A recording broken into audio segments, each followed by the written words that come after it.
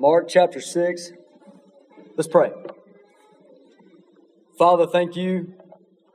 Thank you, Lord, that we can come to your word right now. And God, we confess that your word is living and powerful, sharper than any two-edged sword, pierces, digs down into us, Lord. We just agree that that's your word.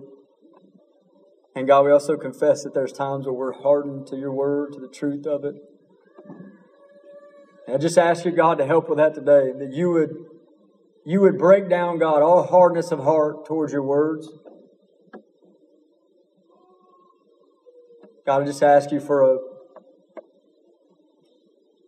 a real understanding of the truth, God, and a real just seeing your glory in your word. God, just ask you for that today, that we would worship you during this time. God, be worshiped during this time.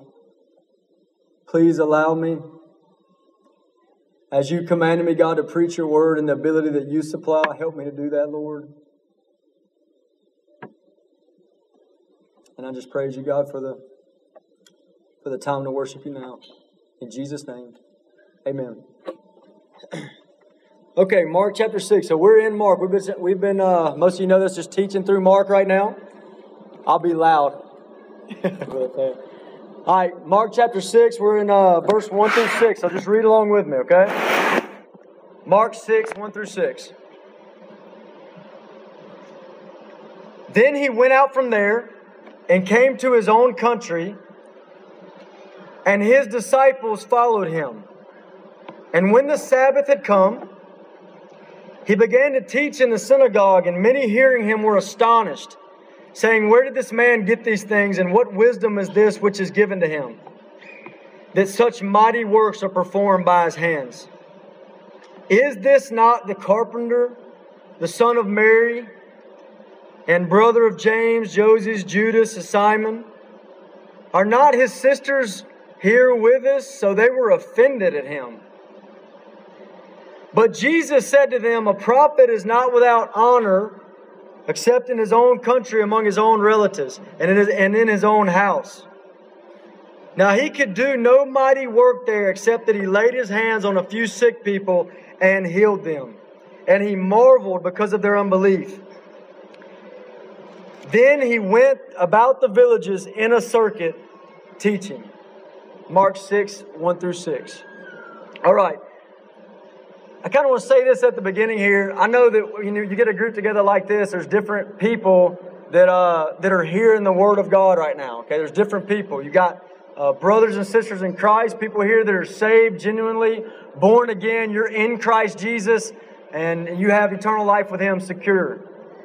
And I know there's some people usually here every week, just a few people, that just openly say they don't believe these things, that openly deny Christ. And then there's also, I know there's people here that have, as we'll talk about in a minute, more of a kind of an undercover unbelief. An unbelief that we say we believe with our words, but the reality is you've never been born again. You don't really trust in the Lord Jesus Christ. I just want to set that out there. I know that when we have a group together like this is who we're talking about. So I want to encourage every single person here, hear the Word of God today. Hear Mark 6, 1 through 6, wherever you're at, as we walk through this passage. Now, I want to talk to you just as an introduction. This is on your sheet. You see on your sheet it says, unbelief and abomination to God. I want to talk to you about that just as an introduction into this passage. Okay, as an introduction in, God hates unbelief. And that's what I want to come at you with at the very beginning. Okay, there's only two places in the Scripture where it says Jesus marvels, or Jesus is astonished. And that's what we see in this passage, Mark chapter 6, right? We see the people of Nazareth, his hometown, and we see they are walking in unbelief. They are unbelieving, and Jesus marvels. Well, the other place is in Matthew 8. And if you remember that in Matthew 8, you have a Roman centurion that believes on the Lord Jesus, that he could heal just by a word, heal his servant. And Jesus marvels at this man's great faith. So you've got Jesus marveling, shocked, and awe over this great faith. And then you have the opposite here in Mark 6, where Jesus is marveling. He is shocked over their unbelief, showing us that unbelief is an abomination to God. Jesus hates unbelief. Now let's start off. Let's define unbelief and faith. They're opposites, right? Unbelief and faith. let's start off and just kind of give a quick definition. Let's define what we're talking about here. And sometimes it helps to get a definition if you talk about what faith is not. Okay, what unbelief, faith, what is it not? Let's start off with that. It is not, faith is not just knowing the truth. It's not just knowledge of the truth or knowing that He exists. We see that in our passage, right? Mark 6, 1 through 6. It says right there that they were unbelieving, but did they know? Did they have knowledge about things about Jesus? Did they know He exists? Yes, but they're still unbelieving. So it's not just knowing truth. And it's also not just agreeing with Jesus' teaching. These people in this passage are astonished with Jesus' teaching, and yet they're called unbelieving. So belief or faith is not just agreeing with His teaching. It's also, and this is more in our culture, it's not just a feeling of everything's going to be okay. Faith is not, well, it's just going to be all right. Everything's going to be okay. It's just kind of vague. There's no real object, no real reason why. It's just going to be okay. That's not biblical faith. Biblical faith, Hebrews 11:1 says faith. Listen to this, Hebrews 11:1. Faith is the assurance, or some of your versions say confidence. Faith is assurance, confidence of things hoped for. It's a conviction of things not seen. Do you hear how internal that is? It's not just external out here. It's not just agreeing to something. But faith is this internal thing. It's inside of you. It's assurance. It's confidence in Christ. Now, this confidence has a very specific, it's not vague. It's not objectless. It has an object. It's confidence in Jesus. It's faith in Jesus. Okay, that's what we're talking about. Other helpful words is faith equals trust in Jesus. You can see that in Ephesians 1, 13 and 14. The word trust is used right alongside faith and belief there, okay? So trusting Jesus is what we're talking about. Faith equals reliance upon Jesus. You rely on Him. So then unbelief, you can know facts about Him and still be unbelieving. You can like His teaching and still be unbelieving. Unbelief is to not trust. Think of the internal stuff here. What's going on in your insides? It's to trust. He's to not trust Jesus. To not have confidence in Jesus. To not rely upon Jesus or not to hope in Him. Okay, let me give you a little game that I play with my kids sometimes to help illustrate this, okay? We play the trust game with my kids. And what you do, I don't know if you ever played, I'll explain it quickly. Is you get I have my little daughter, Keely, she's standing in front of me, and she has to keep her feet together, and she has to look that way. She has to look away from me. I'm behind her. Keep her feet together. She has to put her arms out by her side. And she can't look back. And I whisper in her ear, trust me, baby, I'll catch you. And she just has to fall back and let me catch her. Now, if at any point she buckles her knees, what does that mean? She buckles her knees, she didn't trust me. She tried to catch herself. Or if she tries to look back, she's trying to catch herself. She doesn't trust me. Now, does she know I'm back there? Yeah, she's got knowledge that I'm back there. She knows I'm back there. And she knows that I have the power to catch her because she's seen me catch her brother hundreds of times. But will she trust me? Will she rely on me and fall back? Trust. It's an illustration of faith. So think about faith here. Now, so with this intact, this faith, unbelief, we kind of got an idea of what we're talking about. I want to talk to you about the wickedness of unbelief. The wickedness of unbelief, okay? Normally, we think of unbelief as a very small stature. It's a very small thing. You may not even consider it as sin. You may call it a struggle. We're just struggling with unbelief. Or just call it an opinion. You're just kind of open-minded, and so you have an opinion and you're unbelieving in some way. But I'm here to tell you that unbelief is sin. It is a very wicked sin. Listen to Hebrews 3:12. Beware, brethren. He's going to tell you to beware of this unbelief. Beware. Beware, brethren, lest there be in any of you an evil heart of unbelief. Evil. Unbelief is not just a struggle. Unbelief in Christ is not just an opinion and being open-minded. Unbelief is a sin against God that is not to be taken lightly. If you are floundering around in unbelief as it concerns the gospel, I'm not supposed to come to you and commend you for being open-minded. It is a wicked sin. It's a heinous crime. Unbelief. There is no more fatal sin than unbelief in the gospel of Jesus Christ. You think about the consequences of these people we just read about in Mark 6. Think about the consequences of their unbelief. They'll spend eternity in hell.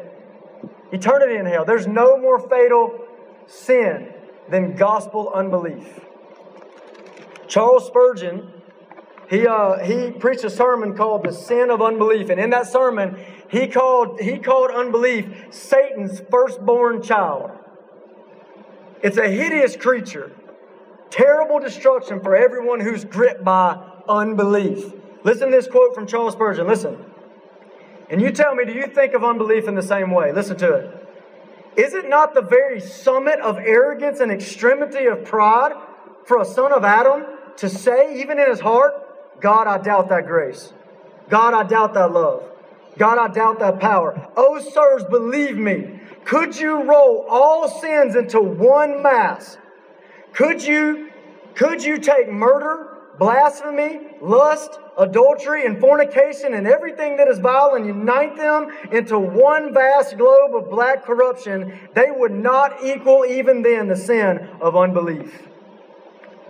Do you feel this strongly against unbelief, that it is this wicked, this sinful, as Charles Spurgeon does?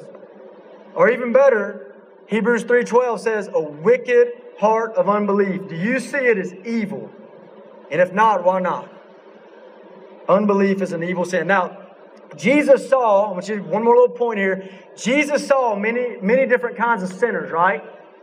He saw an adulteress caught in the act. He saw arrogant Pharisees.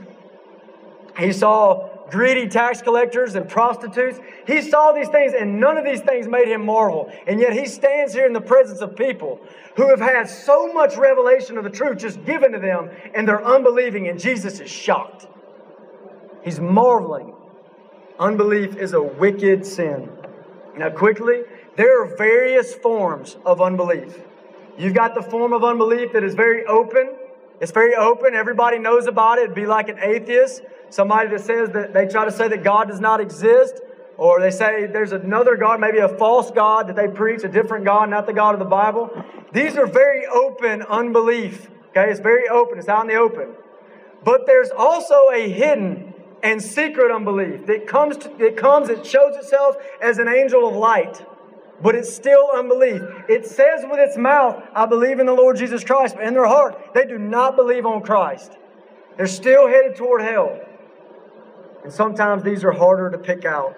But you need to know that unbelief has many different forms. Spurgeon said in that sermon, unbelief has more phases than the moon and more colors than the chameleon. I feel like I want to say this real quick. You know, sometimes it can show itself. Let me say this. Unbelief, maybe somebody here needs to hear this. Unbelief sometimes can show itself as a Christian virtue. Did you know that? It can show itself as humility.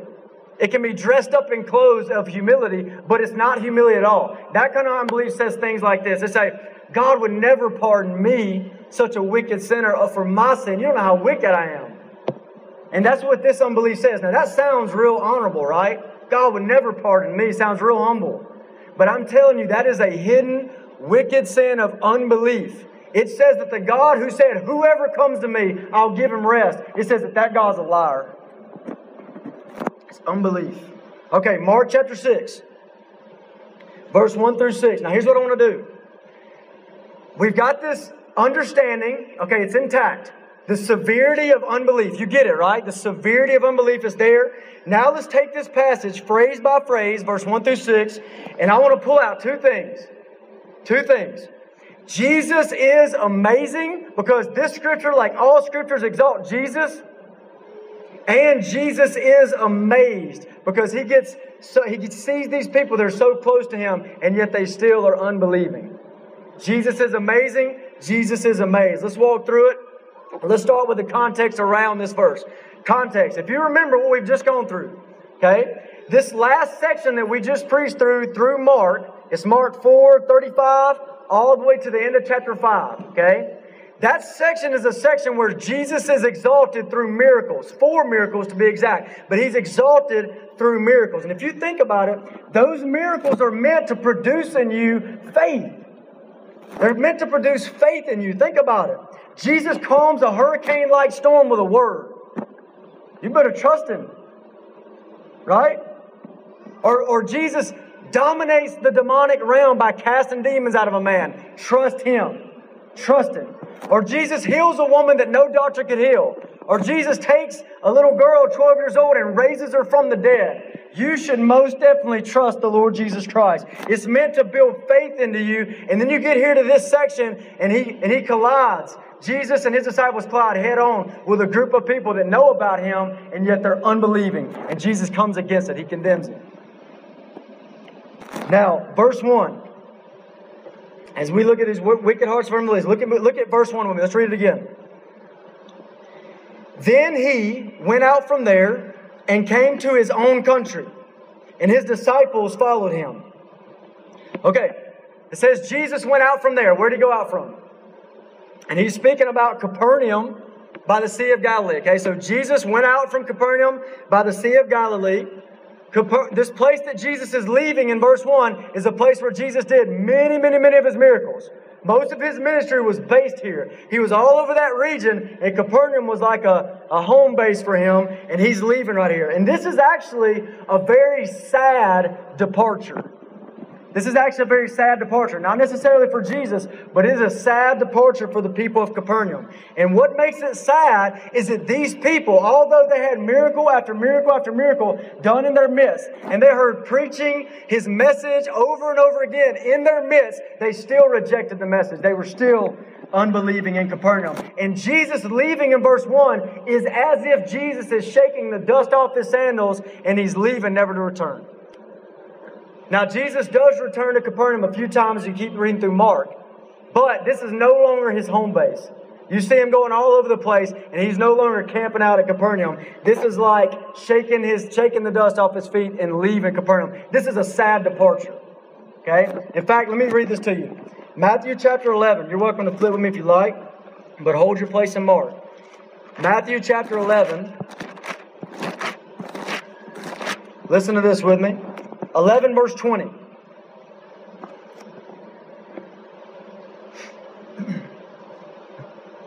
Verse 20 says this. Then He began, this is Jesus, Jesus began to rebuke the cities in which most of His mighty works had been done because they did not repent. Jesus begins to rebuke these places. They had so much revelation of Christ, and yet they did not repent. Look at verse 23. He's going to point out Capernaum, where Jesus just left in Mark 6. And you, Capernaum, who are exalted to heaven, will be brought down to Hades. For if the mighty works which were done in you had been done in Sodom, it would have remained until this day. But I say to you that it shall be more tolerable for the land of Sodom in the day of judgment than for you. So what's He saying here? Jesus is looking at this place where He left, and this is a sad departure in Mark 6. Why? These people did not turn, and Jesus, He compares them to Sodom and Gomorrah in the Old Testament. He said, if the works that were done in you were done in Sodom, they would have repented and you didn't. And so what Jesus is doing here is Jesus comes down very hard on those who have had so much truth exposed to them over and over again, and yet they remain unbelieving. Does this strike a chord of warning in your soul? As you turn and apply this to yourself, would this strike a chord of warning in your soul? You say, why would this be a warning for me? Because these people of Capernaum saw Jesus, the truth of Christ, put in front of them over and over again, and you live in a similar area. The truth is all over this place that you live in. You're familiar with church. You're familiar with Jesus' stories in the Bible. You're familiar with these things. And yet if you reject it over and over again, Jesus comes down hard on this. He said it would have been better. He said Sodom. If Sodom would have received what you had, Sodom would have continued on. Here's how John MacArthur says it. He says, in hell, it would have been better for you to be a homosexual pervert living in Sodom than to be a synagogue attending, self-righteous Jew living in Capernaum. Could it be that you've had so much revelation of the truth, like those at Capernaum, and yet you remain unbelieving still? Could it be? Now, in verse 1, it says, then He came to His own country. You see that? Some of your versions say He came to His hometown. That word there is the Greek word literally means His fatherland. It's the land of His father. So Jesus leaves Capernaum, and He goes to Nazareth, okay? Now, I want you to think with me. I got to figure out a way to go through this fast about His time in Nazareth. I want you to think about Jesus' 30 years, first 30 years of His life in Nazareth. Luke 4:16 says he grew up there. This is where he was brought up, in Nazareth. If you read the first couple chapters of Matthew, first couple chapters of Mark, you remember Jesus, through miraculous circumstance, was born in Bethlehem. After being born in Bethlehem, his parents and the child Jesus fled by the leading of God. They fled to Egypt for a time, and because Herod was trying to kill Jesus. And when he got there, they were led by God, eventually led by God, back to Nazareth, this town in Galilee. We even have a story in Luke chapter 2 of Jesus being 12 years old. Can you picture it? What would it have been like for Jesus to grow up in this small town, Nazareth? He's 12 years old in Luke chapter 2. It says he grew up there. I want you to try to think about this. I'm trying to think how to come through this quickly, okay? Nazareth, okay? You have a town you were born into. Think of Jesus growing up in your town. Okay, now Nazareth. He grew up in Nazareth. What would the people have thought about him? What would they have thought about the miraculous events around his birth? You know, born of a virgin, angels singing, because this one is born as king. What would they have thought about all that? If they believed, they thought it was miraculous, right? Now, if they were unbelieving, they would have thought, this is scandalous. These are lies to cover up the fact that Mary's pregnant and she's not married. You see what I'm saying? What would it have been like for Jesus to grow up in Nazareth? What about from boyhood to manhood? Would the events of his life been extraordinary and even strange in some way? Of course it would, right? Because you got Jesus, think about it, the perfect, sinless, righteous one grows up among you. This is extraordinary. And this would have been even strange at times. His perfect righteousness would have given him favor at times, right? Like when he was 12 years old and he knew so much and the religious leaders are going, how does this boy know so much? Right? Where did he get this wisdom from? And then sometimes, don't you think his perfect righteousness would have collided with the sinful people of Nazareth like you and me? And it would have collided big time. And there would have been jealousy and anger and wrath toward Jesus, don't you think? And surely there's things that Jesus would have said to these people as he grew up from boyhood to manhood that would have seemed very strange. Think about Jesus' wisdom. His Isaiah 55. His thoughts are higher than our thoughts. His ways are higher than our ways. He would have said things that nobody understood. They would have even seemed strange. Let me give you an example of that. In Luke 2:49, Jesus' parents, they take him to Jerusalem. They accidentally leave Jesus there. They hurry back into Jerusalem, probably frantic, trying to find Jesus. They finally find him after 3 days. And what does Jesus say? Tell me this doesn't sound strange. Why did you seek me? Did you not know that I must be about my Father's business? And then it says, but they did not understand. They did not understand the statement which he spoke to them. This would have been a very strange thing. Think about Jesus growing up in Nazareth. This was his hometown that he's going back to in Mark chapter 6. Now, Jesus in Nazareth would eventually become a carpenter there. Chapter 6, verse 3 in Mark says, is this not the carpenter? Matthew 13:55 says, is this not the carpenter's son? He became a carpenter like his daddy. This word carpenter in the Greek, it literally means a worker with wood, a builder, a craftsman. This was his trade in a small town like Nazareth. Everybody would have known him as the carpenter, just like they call him here. That's the carpenter, Jesus. He was there till he was 30 years old. Now let's just take a side note and say, how awesome is that? Christ Jesus. This shows you his humanity. All this does. But the fact that he was a carpenter, the humanity of Jesus, was he fully God? Yes, he was God for all of eternity, and he was not a man. And then one day in the incarnation, he becomes a man. And now what a good picture of that in the carpenter. Christ Jesus takes on humanity, and he never loses it. He's still fully God, fully man right now as I'm speaking to you. That's Christ Jesus. The builder of the whole universe becomes a builder in Nazareth. The one who measured the oceans in the hollow of his hand is now a worker with his hands, a blue-collar worker in Nazareth. The creator of heaven and earth became the carpenter of Nazareth. This is awesome. So here's Jesus in Nazareth. Okay, he's been there for 30 years. So think with me. He's been there for 30 years. He knows everybody there. Everybody knows him. And then he does something radical. Jesus does something absolutely radical. He leaves And he goes to that wild man in the wilderness, John the Baptist. And he goes and gets baptized by John the Baptist in the wilderness. And then the people in Nazareth, in his hometown, they begin to hear that when he got baptized, the sky ripped open and a voice came out of the heavens from God and said, "That's my son." Can you imagine hearing this? You're in his hometown, you hear this kind of stuff. Then he goes on, he's doing radical things. He becomes a rabbi.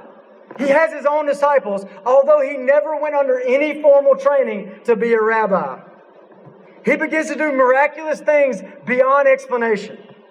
And then get this, here's the kicker. He claims to be the Son of God. He claims to be the Christ. And think of the people in his hometown hearing this stuff. People start flocking around him from all over the place. Some people hate him, some love him. He ticks off about every religious leader of the time. And he begins to travel all over Israel. And he's preaching, he's healing, he's casting out demons. Can you imagine being back in Nazareth and you hear about these things? And the people in Nazareth didn't know what to do with him. Jesus actually had what we're reading in Mark 6 is Jesus going back to Nazareth. But he actually had a previous visit to Nazareth in Luke chapter 4. And it didn't go well.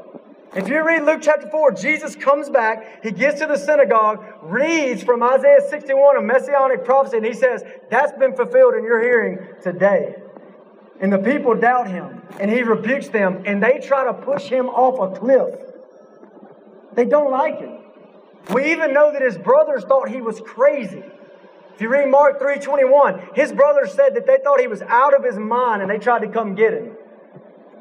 So in Nazareth, they don't know what to do with Jesus. And in Mark chapter 6, verse 1, we see Jesus going back there and he's taking his disciples with him. He's taking his disciples with him. Okay, go to verse 2.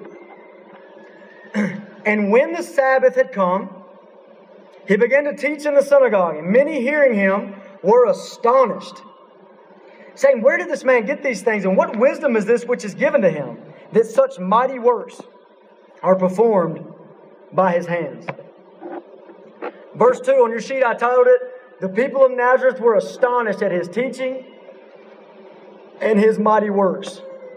So let me ask you this. Did you know that it's possible to be astonished at Jesus' teaching and yet still be unbelieving, like these people? Did you know that it was possible to be astonished at the mighty works of Jesus and yet still be unbelieving like these people? This verse says that they were astonished at his teaching. And I say, of course they were astonished at his teaching. He's the greatest teacher to ever walk the face of the earth. He had authority in his words. When he spoke, he had such authority that the multitudes trembled. He gripped their attention of the multitudes because of his authority. He spoke with gracious words that melted hearts. He spoke with unexplainable wisdom. And if you think, I want you to think about this, you think you know somebody that preaches or teaches with power and authority, let me tell you something about Jesus, his authority and his words. Listen to John 5:28. "The hour is coming in which all who are in the graves will hear his voice." They're going to hear the preaching of Jesus. And what kind of authority does he have? They're going to hear his voice and come forth. His preaching is so powerful. His teaching is so astonishing that he's going to preach one day and dead people, billions of dead people in graves all over the earth are going to come flying out of the grave to the judgment. That's power and authority in your words. And yet these people are still unbelieving. They're still unbelieving. They know that, but they're unbelieving. Even the message that Jesus brought was the glorious gospel. It was the main message he brought. Mark 1:14 says that when he came into Galilee, it says he preached the gospel of the kingdom of God. Jesus came preaching not bad news, but good news. And yet they were unbelieving still. He preached the good news that the eternal Son of God had come in the flesh. And he stands in between wicked mankind and holy God. He stands in between them as a mediator. And all our sins laid on him. And therefore all the wrath of God is poured out on Jesus instead of us. And he's preaching this glorious message that he has come. There's one God. 1 Timothy 2:5, there's one God and one mediator between God and man. The man Christ Jesus, who gave himself as a ransom for us all. And he's preaching it, and still these people are unbelieving. What about you? Have you heard much of Jesus' teaching? Over and over again, you've heard sermons. Are you still unbelieving when you really get down to the heart? Do you have the hidden unbelief? Does your life show, does the lifestyle that you live show that you are believing or unbelieving? Now, this verse, verse 2, it also says they were astonished at His mighty works. And I say, of course they were astonished at His mighty works. One whisper from Jesus is more powerful than synchronized screams of 7 billion people on this earth. One whisper. He's powerful beyond what you can ever imagine. Of course they're astonished. His power is limitless. The power of Jesus is limitless. Listen to Jeremiah 32, verse 17. Ah, Lord God, behold, you made the heavens and the earth by your great power and outstretched arm. There is nothing too difficult for you. There's nothing too difficult for Jesus. His power is limitless. His power is beyond our ability to understand. It's the reason why the disciples stood there and said, who can this be? He commands winds and waters and they obey Him. And if you read Mark 6:5, just skip ahead with me for a second. Look at verse 5. Now He could do no mighty work there, except that He laid His hands on a few sick people and healed them. How powerful is Jesus? He's so powerful that His unmighty works means people get healed. That's awesome. He heals people and say, that's not even His mighty works. So for example, imagine you're a woman that's been sick for 12 years and nobody can heal you. Or you're a daddy with a 12-year-old girl she's at the door of death. She's about to die. And then Jesus comes in and He heals your sickness. And He raises the dead girl from the dead. He just raises her up. And then an angel comes alongside you and said, you ain't seen nothing yet. You ain't seen nothing yet. In fact, the angel says this. He says, these are the mere edges of His ways. How small a whisper we hear of Him. But the thunder of His power, who can understand? What does it look like when Jesus restrains His power? People get healed. He's powerful. Now the people in Nazareth, think about this. The people in Nazareth, they knew His teaching and they were astonished. They knew His mighty works. They tasted His power and His authority, and yet they were still unbelieving. Apply this to yourself. Can you apply this to yourself? Where is your heart? Do you know facts about Jesus? And that calms your soul. Well, it shouldn't. Only faith in Christ. Are you believing or are you unbelieving, untrusting in the Lord Jesus Christ? Go to verse 3. Verse 3. Is this not the carpenter, the son of Mary, the brother of James, Joseph, Judas, and Simon? And are not his sisters here with us? So they were offended at Him. Now I entitled that verse, Faithless Familiarity. Because they were very familiar with Him, right? They knew His brothers. They knew His sisters. They knew His mama. They knew where He worked. Very familiar with Jesus. And yet they were faithless. They had the truth. The living truth, walking in front of them for 30 years. They heard teaching from the truth, the teaching of truth from the truth. And they saw miraculous signs and wonders that confirmed the truth, and yet they remained unbelieving instead of bowing down in humble belief to King Jesus. Never had any place on this earth had the privileges that Nazareth had. Never. For 30 years, the Son of God, the Savior, walked among them. No one ever had the privileges that Nazareth had, and yet it says they were offended. They were offended. Now, to apply this to yourself, to apply this to us, let me use a guy named J.C. Ryle, 1800s in England. And he makes an application of faithless familiarity with Jesus. He makes an application of this particular verse, and I think it could be very applicable to us as well. Listen to this. J.C. Ryle says, there is nothing in all this that needs to surprise us. The same thing is going on around us every day in our own land. The Holy Scriptures, the preaching of the gospel, the public ordinances of religion, the abundant means of grace that England enjoys and continually undervalued by English people. They are so accustomed to them that they do not know their privileges. It is a dreadful truth that in religion, more than in anything else, familiarity, like they were in Nazareth, like we are here. Familiarity breeds contempt. Let me give you a warning. The people that had the most exposure to Jesus were not the people that believed on Him and followed Him and were saved. This should strike a chord of warning in you. You live in the Bible Belt. This should strike a chord of warning in your soul.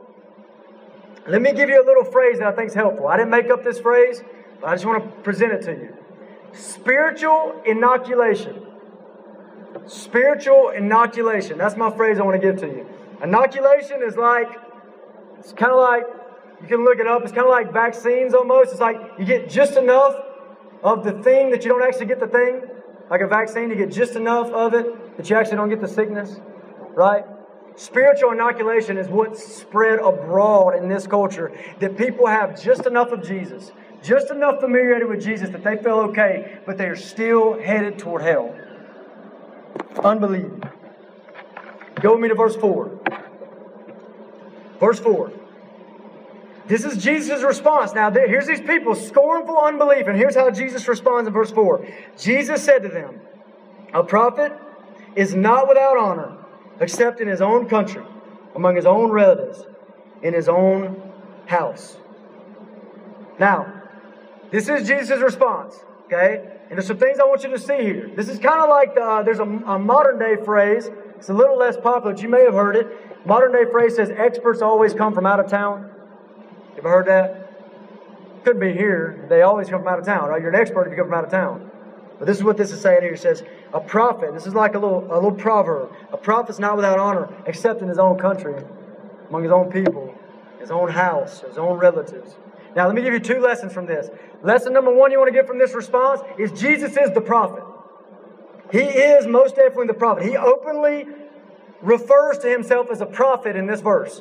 So Jesus is the prophet. In fact, Jesus is the prophet from Deuteronomy 18. You go read Deuteronomy 18, verse 15 through 17. They spoke of a prophet that was coming that was going to be like Moses.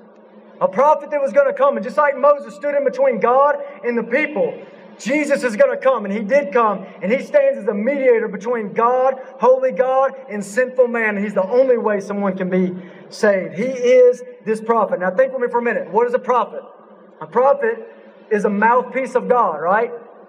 Somebody that speaks on behalf of God, thus says the Lord. Okay, that's a prophet, a mouthpiece of God. Think about it. When sin invaded the earth, knowledge of God was slain. Our minds can't contain who God is, and we're skewed about who He is, and we're skewed about His will. So God begins to send prophet after prophet after prophet all through history, all through the Old Testament, and then here comes Jesus, and He is the ultimate prophet. All those prophets, you know what they did? They spoke a word from God. Jesus is the Word. John 1:1 says, in the beginning was the Word. The Word was with God. The Word was God. Verse 14 says, the Word became flesh. They spoke a word from God. He is the Word of God. They spoke truth. Those prophets of old, they spoke truth from God. Jesus is the truth. He said it in John 14:6, I'm the way, the truth, and the life. No one comes to the Father except through me. Now, Jesus is the prophet. He's the Christ. He makes no secret of it, and that brings us to our next point. These people in Nazareth, they were the most exposed to the prophet. They had the most exposure to the truth. They had the living truth in front of them. They had the most exposure to the Word, and yet they're unbelieving still. They're still unbelieving. They would not believe Him. They hardened their hearts, and they refused to put their trust, put their confidence in Christ. And I'll say it again. This should strike a warning in every one of our souls. Those nearest to Him, His hometown, rejected Him. Those closest to the flame did not feel the heat. Those closest to the storm did not feel the wind. They didn't feel it. They didn't get it. Those that had the front row seat, they had the front row seat to hear the ultimate prophet, and yet they were unbelieving. They were spiritually deaf. They could not hear.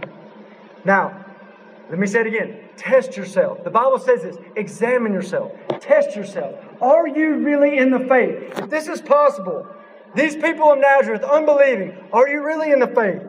Test yourself. Don't play around with this. This is not a game to play around with. Do you believe in the Lord Jesus Christ? Does your life show that? And if you don't, I'm pleading with you. If you question, I'm pleading with you. Turn to the Lord Jesus Christ. Rest in Him, the one that took your sin onto Himself. He died for you. He laid down His life for you. He took the wrath of God in your place. Believe on the Lord Jesus Christ. Verse 5 and 6.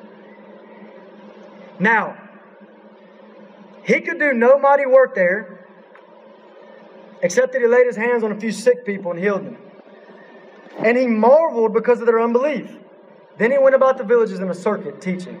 Now I entitled this one, Miracle Stopping, God Shocking Unbelief. Okay? Unbelief is a serious offense and it slanders, listen to me, unbelief slanders the faithfulness of God. Unbelief says, He's not faithful, I can't believe His word. Unbelief slanders the goodness and the power of God. When you have unbelief toward the gospel and you're lost, you are doing the work of Satan who slanders God continually. He is the slanderer.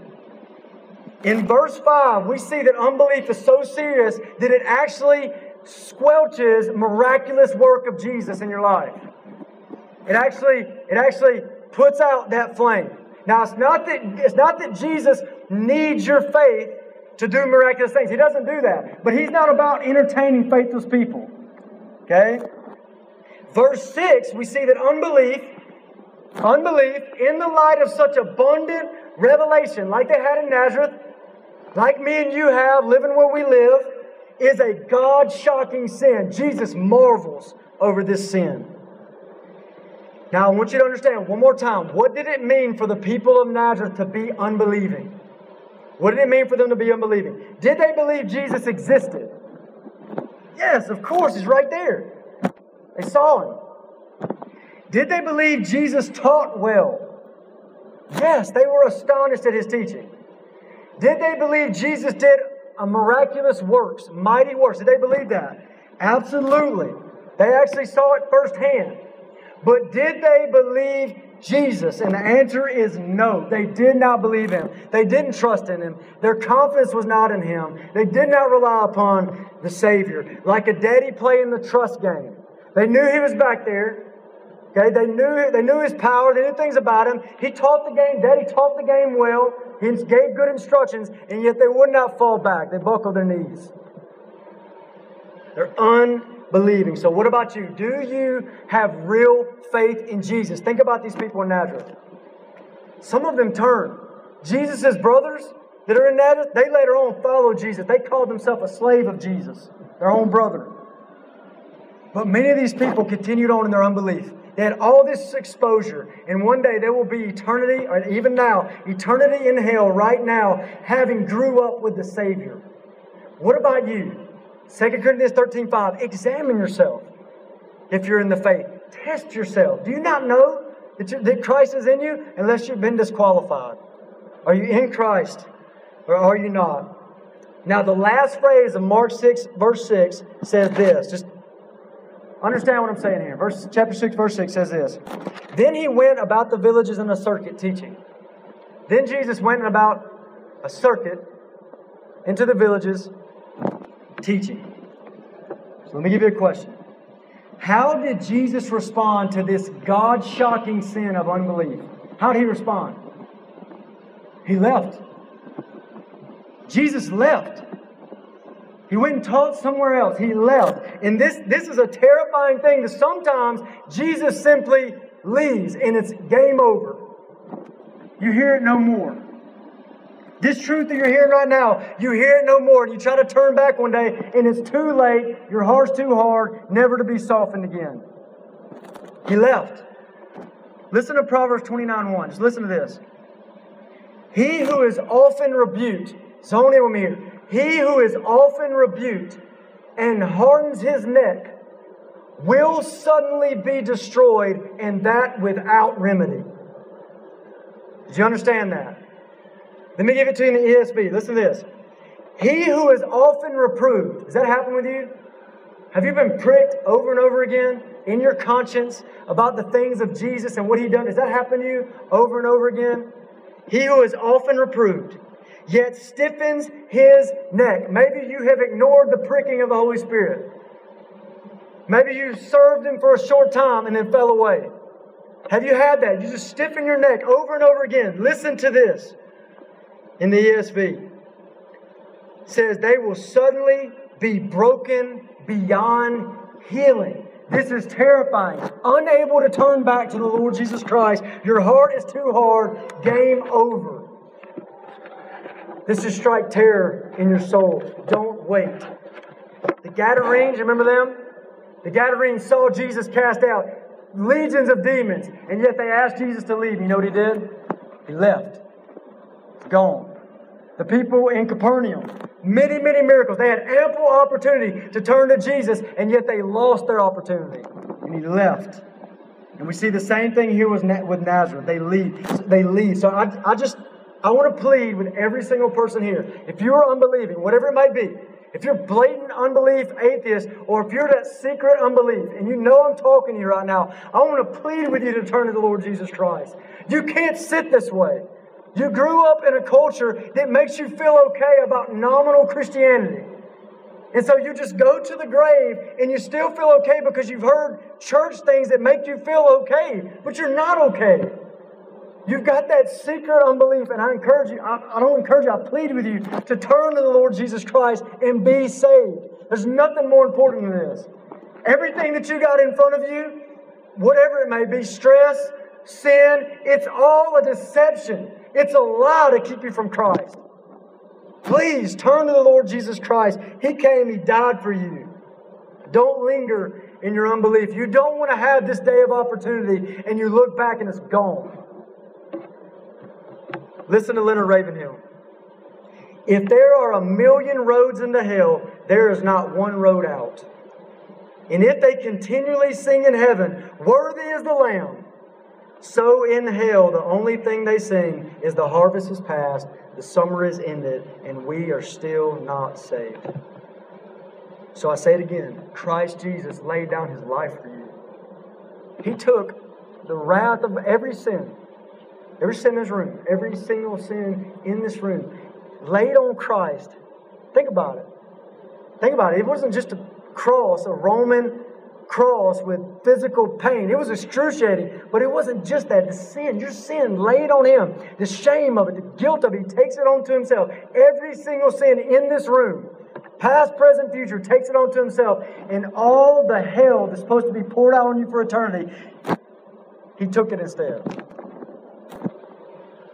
If you're hardened to that, I plead with God for mercy. Plead with Him for mercy to soften your heart. Now, let me turn the corner quickly. Okay. And you can flip that page up. I'm turning the corner, you're turning the page.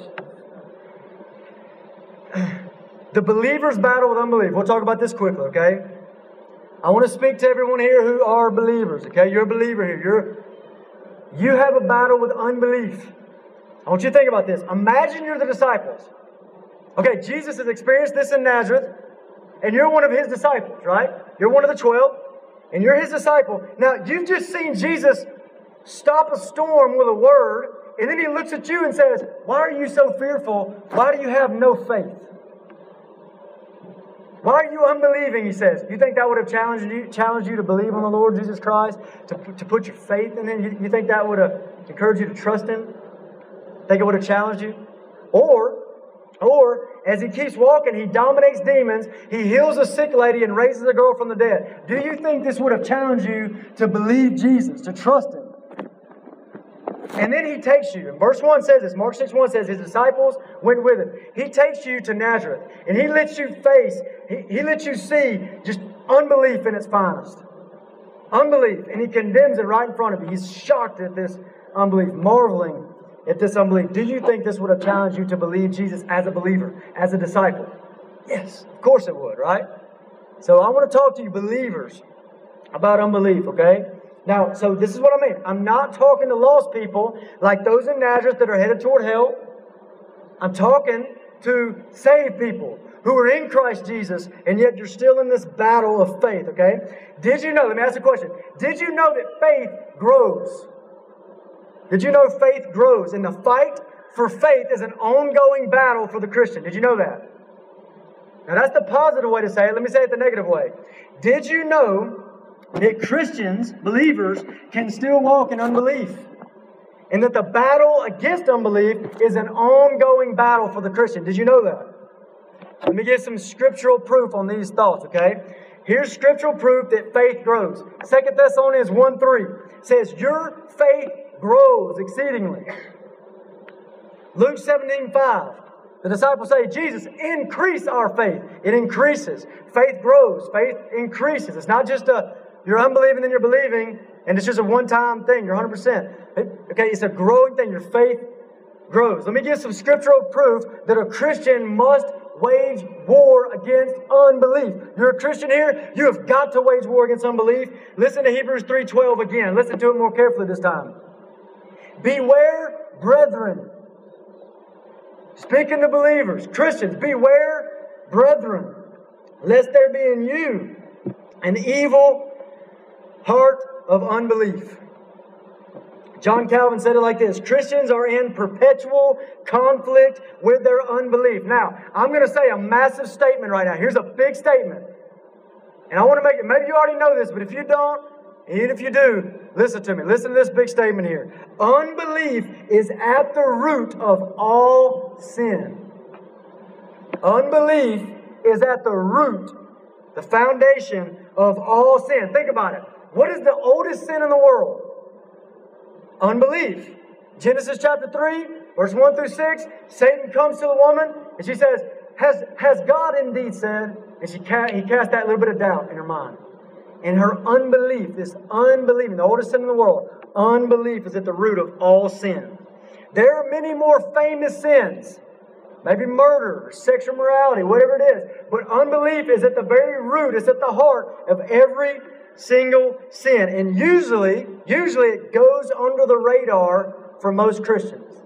And so you never get to the root of the problem when you're dealing with your sin. Unbelief is at the root of fear. Unbelief is at the root of anxiety, depression, rage.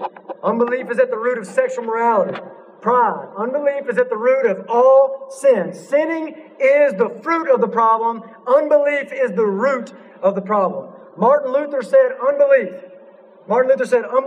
the root, sap, and chief power of all sin. Spurgeon called unbelief the parent of all iniquity, the parent of all wickedness. Listen to this from Charles Spurgeon.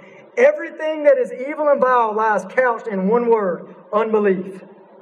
John Piper says all sins come from unbelief in the promises of God. And Jesus clearly portrays to us all that unbelief and faith are the foundations in John chapter 6, verses 28, 29. People come to Jesus and they say this. They say, Jesus, what must we do that we might work the mighty works of God? What must we do that we may work the works of God? What can we do to work the works of God? You know what Jesus says to them? He says, this is the work of God, that you believe in Him whom He sent. Now, what's He saying? Is He saying that feeding the poor is not a work of God? Or that preaching the gospel is not a work of God? That's not what He's saying. But He's saying at the very root of it all, at the very foundation of it all is faith. Faith and unbelief go hand in hand. And at the very bottom of sin is unbelief. Therefore, I want you to know this. It's good for you to know in your warfare. The world, the flesh, and the devil are waging an all-out war against you, Christian, and their bullseye is to destroy, diminish, weaken your faith. That's their bullseye. Now, why am I stressing this so much that unbelief is at the root of sin? I'm stressing it so much because I want you to fight the fight of faith. I want you to know how to deal with your sin at its very root. Now, you might have this attitude. Many have this attitude. Belief or unbelief is just an easy thing. Right? It's like it just happens. It's either there or it's not there. What do you do? Belief or unbelief. And I want to tell you that that's wrong. Faith and unbelief is the battleground. That is the battleground for you, Christian. And if you fight hard at this battleground of against unbelief and for faith, you will destroy many, many sins. Many things will line up. But if you ignore fighting against unbelief, you will never get to the root of your sin. So I'm here to tell you, make war on unbelief. Let me give you a scriptural example real quick. Matthew chapter 6. You can flip there. Matthew chapter 6. Now, we're not going to read this whole thing, but verse 25 through 34, those 9 or 10 verses. I want you to know that what he's talking about in these verses is worry or sin. He says the word worry or anxious 5 times in this verse. Look at verse 25. Therefore I say to you, do not worry. Verse 27, which of you by worrying? Verse 28, why do you worry? 31, therefore do not worry. 34, do not worry. Do you see that? Worry. He's talking about the sin of worry and anxiety right here. And what gets to the very heart of it? What's at the very bottom of your worry and your anxiety? Look at verse 30. The last phrase in verse 30 says, O you of little faith. O you of little faith. Now, doesn't it make sense? That if you really believe, Christian, your fight for faith, if you really believe God is who He says He is in this Bible, would you really be anxious?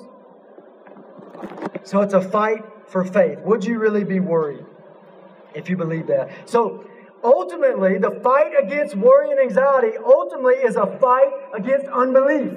It's a fight to have faith in God according to what He says in His Word.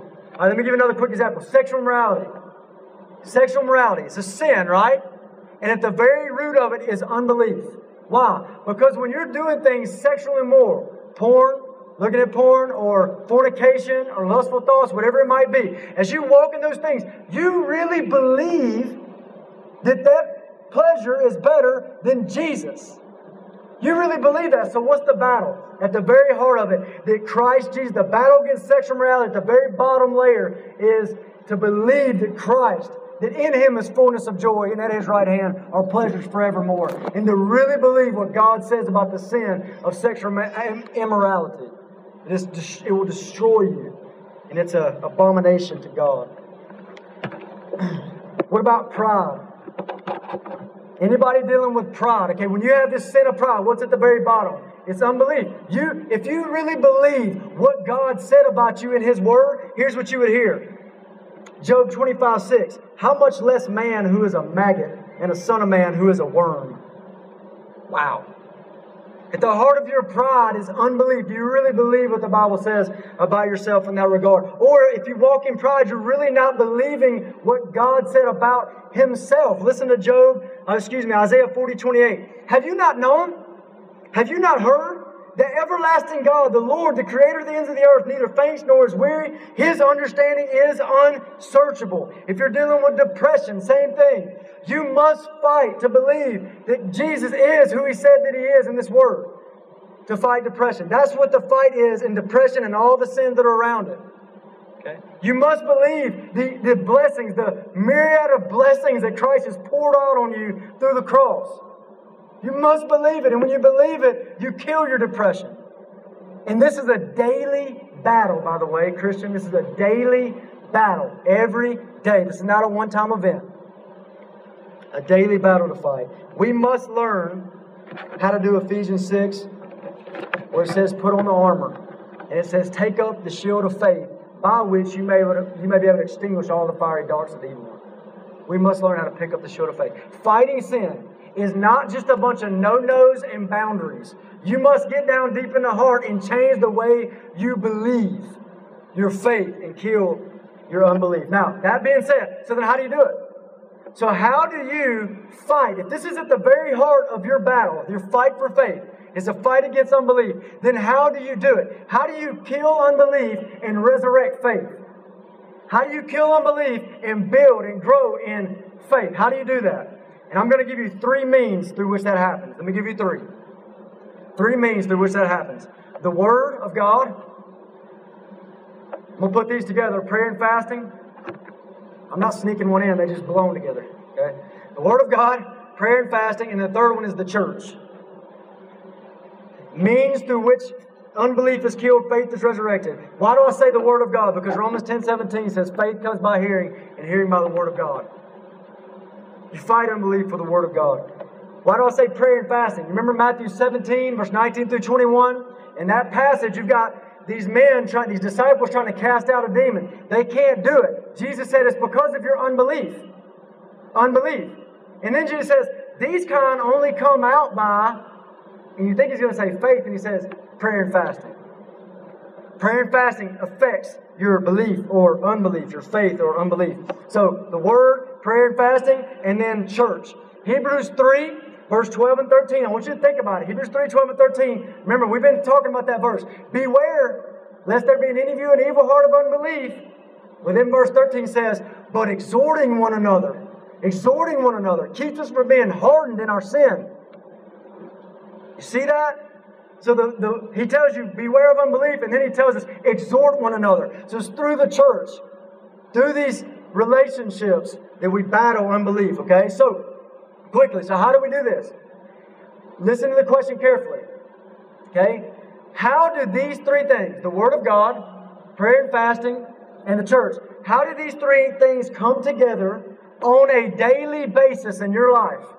How do they come together on a daily basis in your life to fight unbelief, kill other sins around it, and grow you in holiness? How does that work? And I'll just give a quick description, maybe, something like that. It's you daily meet with God in the Word and in prayer. You daily meet with God in His Word and prayer. You dive into the Word. You love the Word of God and you fight unbelief. You get into the Word daily. You memorize it and read it and meditate on it and think on it. You saturate yourself with God's Word. You live a lifestyle of prayer and fasting. You live a lifestyle of being in each other's lives. And see, this is why we can't have just superficial conversations or superficial relationships, because we're in each other's lives to remind each other that's a lie. And here's the truth and promises of God's Word that kills your unbelief, brother, and raises up faith. So we're in each other's lives. We're in the Word daily, regularly, in prayer, in fasting. You see that. We're in these meetings like Sunday meetings, and meetings in smaller groups you might meet in at somebody's home or something, in each other's homes throughout the week. You're doing these things because this is where they all slam together. The Word of God and prayer and the body of Christ. And we fight unbelief. Let me give you another question, very similar.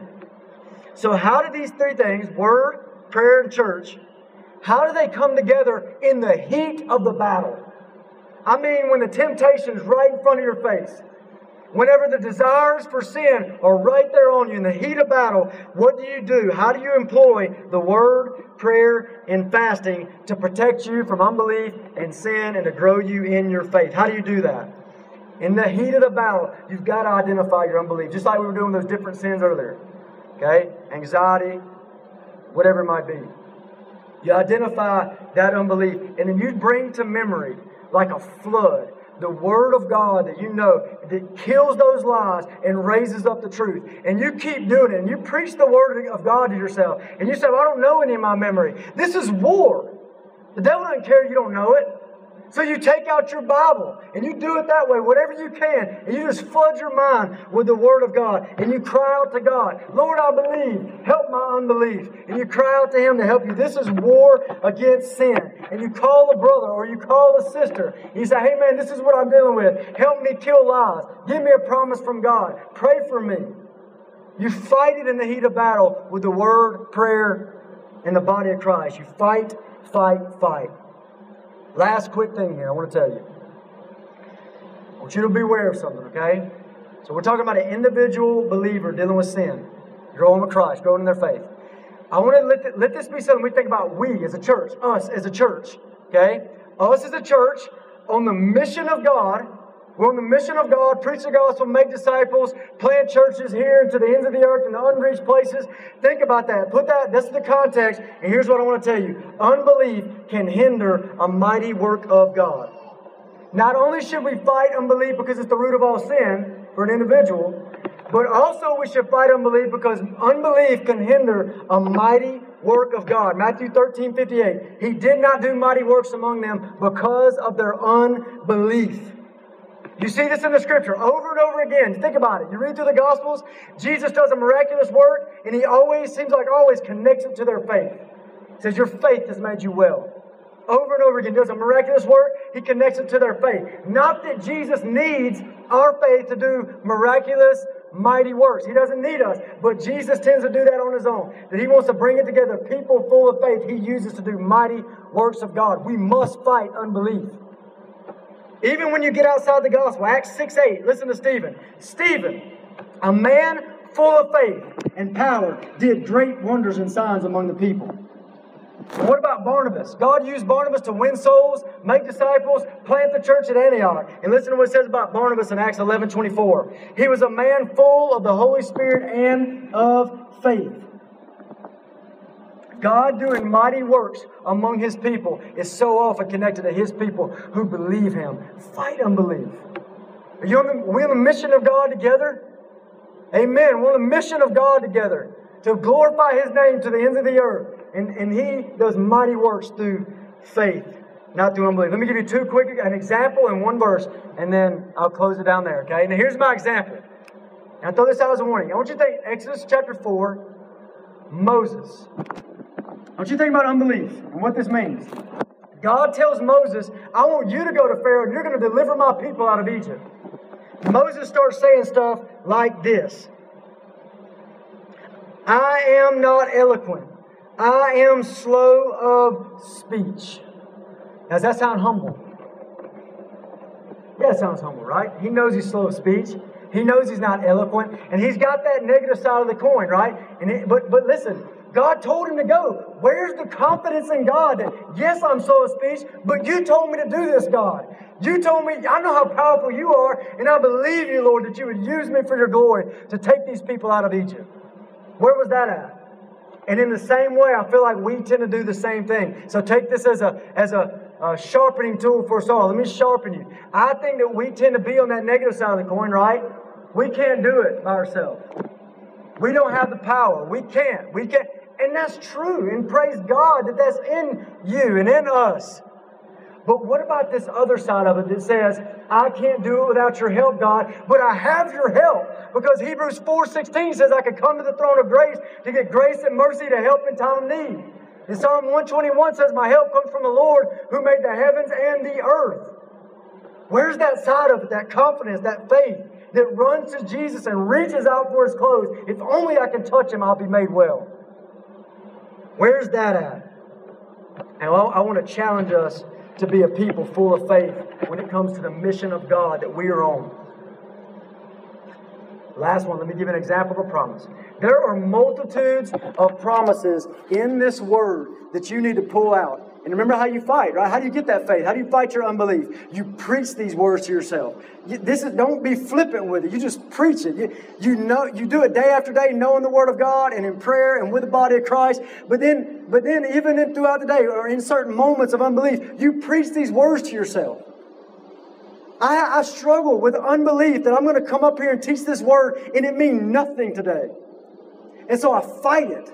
You know how I fight it? I fight it with verses like this. John chapter 7, verse 38. He who believes in me, as the Scripture said, out of his heart will flow rivers of living water. And I'll preach that to myself. And then when I don't believe it, I'll preach it again. And I don't believe it, I find another one. I'll preach that one to myself. But whatever I can to just flood my mind and my heart with these kind of promises and go to war against unbelief in the mission of God. We're people that have the Holy Spirit dwelling in us. And did God not say, did He not say that when the Holy Spirit dwells in us, we will have power to be His witnesses in Jerusalem, Judea, Samaria, to the ends of the earth? Did He not say that? Where's the confidence to believe in our God for that? Let me just end with this quote and then I'll pray. It's a quote from George Mueller. It's a man used by God to do great things for His glory. Here's the quote. Faith does not operate in the realm of possible. There's no glory for God in that which is humanly possible. Faith begins where man's power ends. I agree. I say we end our power. We have no power, and we believe on the Lord to use us for His glory among the nations. Let's pray. Father, thank you. And I just ask you, God, I just want to bring before you again, God, any person here who's unbelieving in your gospel.